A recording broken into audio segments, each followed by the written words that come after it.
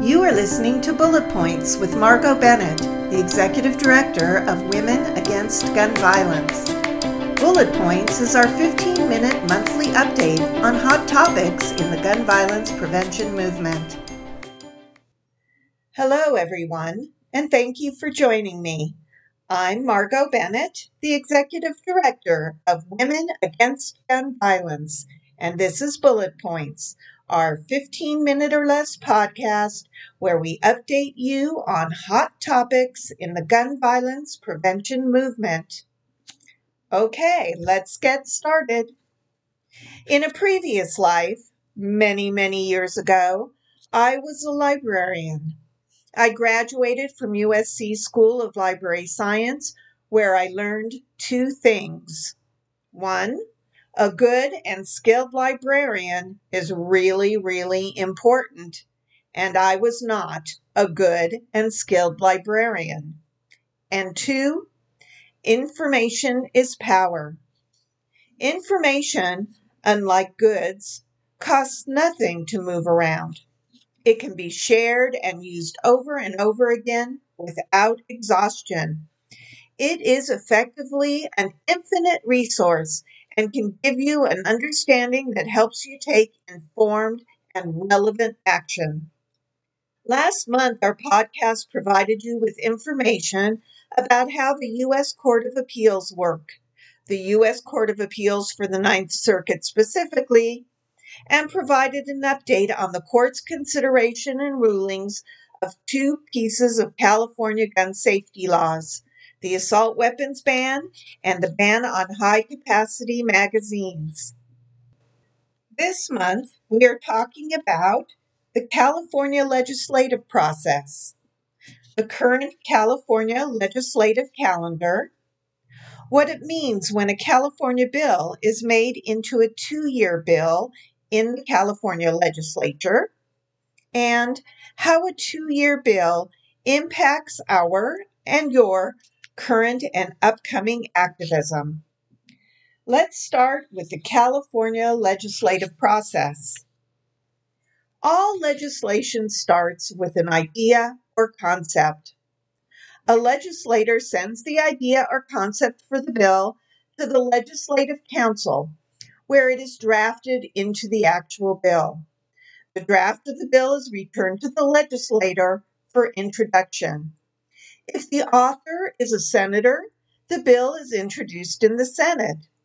If the author is an assembly member, the bill is introduced in the assembly. The introduction, or first reading, includes the bill number, the name of the legislative author, and the descriptive title of the bill. No further action may be taken for 30 days after the introduction of the bill. The bill then goes to the Rules Committee of the House of Origin, Senate or Assembly, where it is assigned to the appropriate policy committees for review and hearing. Bills are assigned to policy committees according to the subject area of the bill. For example, an assembly bill dealing with healthcare facilities would be assigned for hearing to the Assembly Health and Human Services Committee for review and consideration. And if the bill also requires the expenditure of funds, it must also be heard in the Appropriations Committee. Each house of the California legislature, the Senate, and the Assembly has a number of policy committees and a fiscal committee, and each committee is made up of a specified number of senators or assembly members. It is important to note that when a senator or assembly member sits on a committee, they represent more than just their district. They represent all of us. That is why when we ask you to contact committee members to make your voice heard on certain legislation, we ask you to contact all members, not just the member that represents you. During the committee hearing, the legislator who authored the bill presents the bill to the committee, and testimony, including yours, can be heard in support of or opposition to the bill. The committee then votes by passing the bill as amended, or defeating the bill. Bills can be amended several times. Letters of support or opposition are important and should be mailed to the author and committee members before the bill is scheduled to be heard in committee. It takes a majority vote of the full committee membership for a bill to be passed by the committee. Bills passed by committees are read a second time on the floor in the House of Origin and then assigned to a third reading. Bill analyses are also prepared prior to third reading. When a bill is read the third time, it is explained by the author, discussed by the members, and voted on by a roll call vote. Bills that require an appropriation or that take effect immediately generally require 27 votes in the Senate and 54 votes in the Assembly. Other bills generally require 21 votes in the Senate and 41 votes in the Assembly. If a bill is defeated, the member may seek reconsideration and another vote. Once the bill has been approved by the House of Origin, it proceeds to the other house where the procedure is repeated. If a bill is amended in the second house, it must go back to the House of Origin for concurrence, which is agreement on the amendments. If agreement cannot be reached, the bill is referred to a two-house conference committee to resolve differences. If both houses of the California legislature approve a bill, it then goes to the governor. The governor has three choices. The governor can sign the bill into law, allow it to become law without his or her signature, or veto the bill. A governor's veto can be overridden by a 2/3 vote in both houses. Most bills go into effect on the first day of January of the next year. Urgency measures take effect immediately after they are signed or allowed to become law without signature. Now let's talk about the California legislative calendar and where we are in the process today.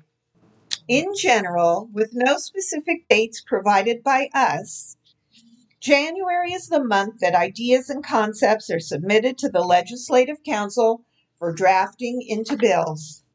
February is the month that bills are submitted to the House of Origin for consideration. March and April are the months that bills are assigned to and considered in policy committees and then submitted to the Fiscal Committee. May is the month that bills are considered in the Fiscal Committee. June is the month for each legislative house to pass the bills introduced in that house so that they can go to the other house for consideration. It is also the month that the state budget is approved. July is the month that policy committees in the House of Non-Origin consider the legislation. August is the month that fiscal committees in the House of Non-Origin consider the legislation. September is the month that bills must have passed both houses and the legislature goes on recess. October is the month that the California governor signs or vetoes legislation. January is the month that the California legislature reconvenes. If you want to find a more detailed calendar, including specific deadlines, you can find that information online at the California Assembly website and also at www.wagv.org. The legislative calendar is different when a bill becomes a 2-year bill. Because of COVID restrictions, this California legislature had a tighter than normal schedule in 2021, and the policy committees were unable to hear all the legislation put before them. Some of the bills that were unable to be agendized for hearing were made into 2-year bills. What does that mean? It means that the bill does not have to be reintroduced in the next legislative session, which convenes January 3, 2022. However, the bill must meet a shortened timeline and clear its House of Origin by January 31st, 2022, instead of by June, as in the regular schedule, including passing through all assigned committee meetings. If the bill does not clear its House of Origin and move on to the other house, it is dead and will have to be reintroduced as a new bill in 2023. This is a difficult process because it is also in January that legislators are considering ideas and concepts for new legislation. How does this information impact our and your activism? Well, one of WAGVA's priority bills has been made into a 2-year bill. It's AB 452, Parental Notification of Gun Safety Laws, introduced by Assembly Member Laura Friedman. This bill, which under another bill number was gutted in 2020 and reintroduced as AB 452 in 2021, and will require the California Department of Education to create a notification regarding safe firearm storage that is annually provided to school districts and county offices of education to be sent home to student households. Sending home safe storage information is not a reactive measure. This is a preventive measure, much like other preventive measures we take to keep our children safe. Seatbelts, age restrictions on cigarette purchases, driving and texting laws. Requiring the distribution of this information would be a small but essential step towards preventing gun violence and keeping our children safe. It is mind-boggling that we have had to wait until 2023 for this simple legislation to take effect. And that's only if it passes the Assembly by the end of January 2022 and the Senate by September 2022 and is signed by the governor in October 2022. If this legislation does not meet these deadlines for passing, we will have to start all over again with hopes of it becoming law in January 2024. Information is indeed power. We all have the information, and now we all know what our shortened timeline is to pass AB 452. We will soon begin to ask for critical support from a variety of constituencies and begin to build new coalitions to make certain that this critical bill passes out of the California Assembly by the end of January 2022. We will be asking for your help, and we know that we can count on you. If you have any questions, please feel free to email me at wagv@wagv.org.